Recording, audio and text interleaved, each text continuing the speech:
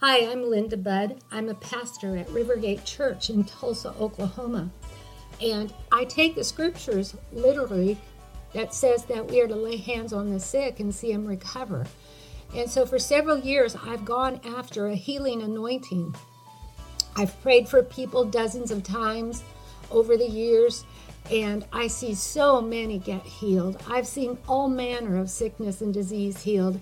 If you have any pain in your body, if you're infirmed, if you have any disease, if you have any sickness at all, I just reach my hand up to heaven right now in the name of Jesus, and I call forth the new body part that you need.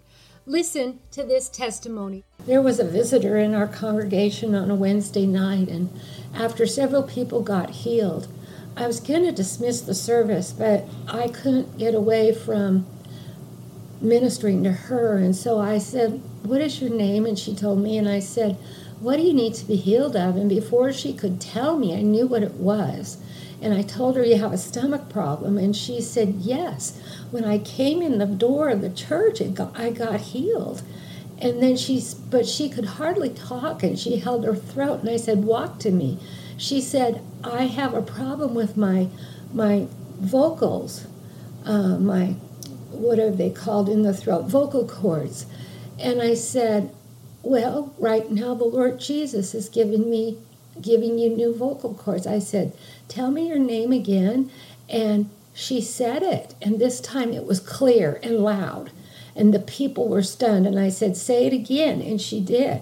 I said, "Say it again," and she did, and it was like the Lord restored her vocal cords as well.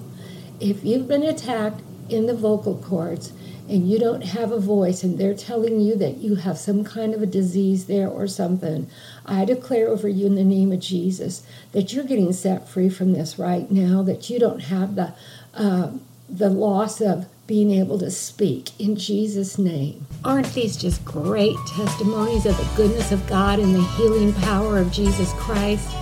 If you are interested in having me come and speak at a motivational event, your church, or a conference of some sort, I am more than happy to consider that invitation. Please contact my church's office, RiverGate Church, Tulsa, 918-492-5511, and we'll see if we can set something up. God bless you.